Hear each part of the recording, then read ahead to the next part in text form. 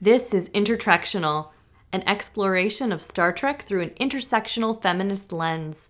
I'm Ryan. I studied literary criticism and have seen every episode of Star Trek, including the animated series. And I'm Becca. I started watching The Next Generation before I could form memories. And I'm pretty sure I took a film class once.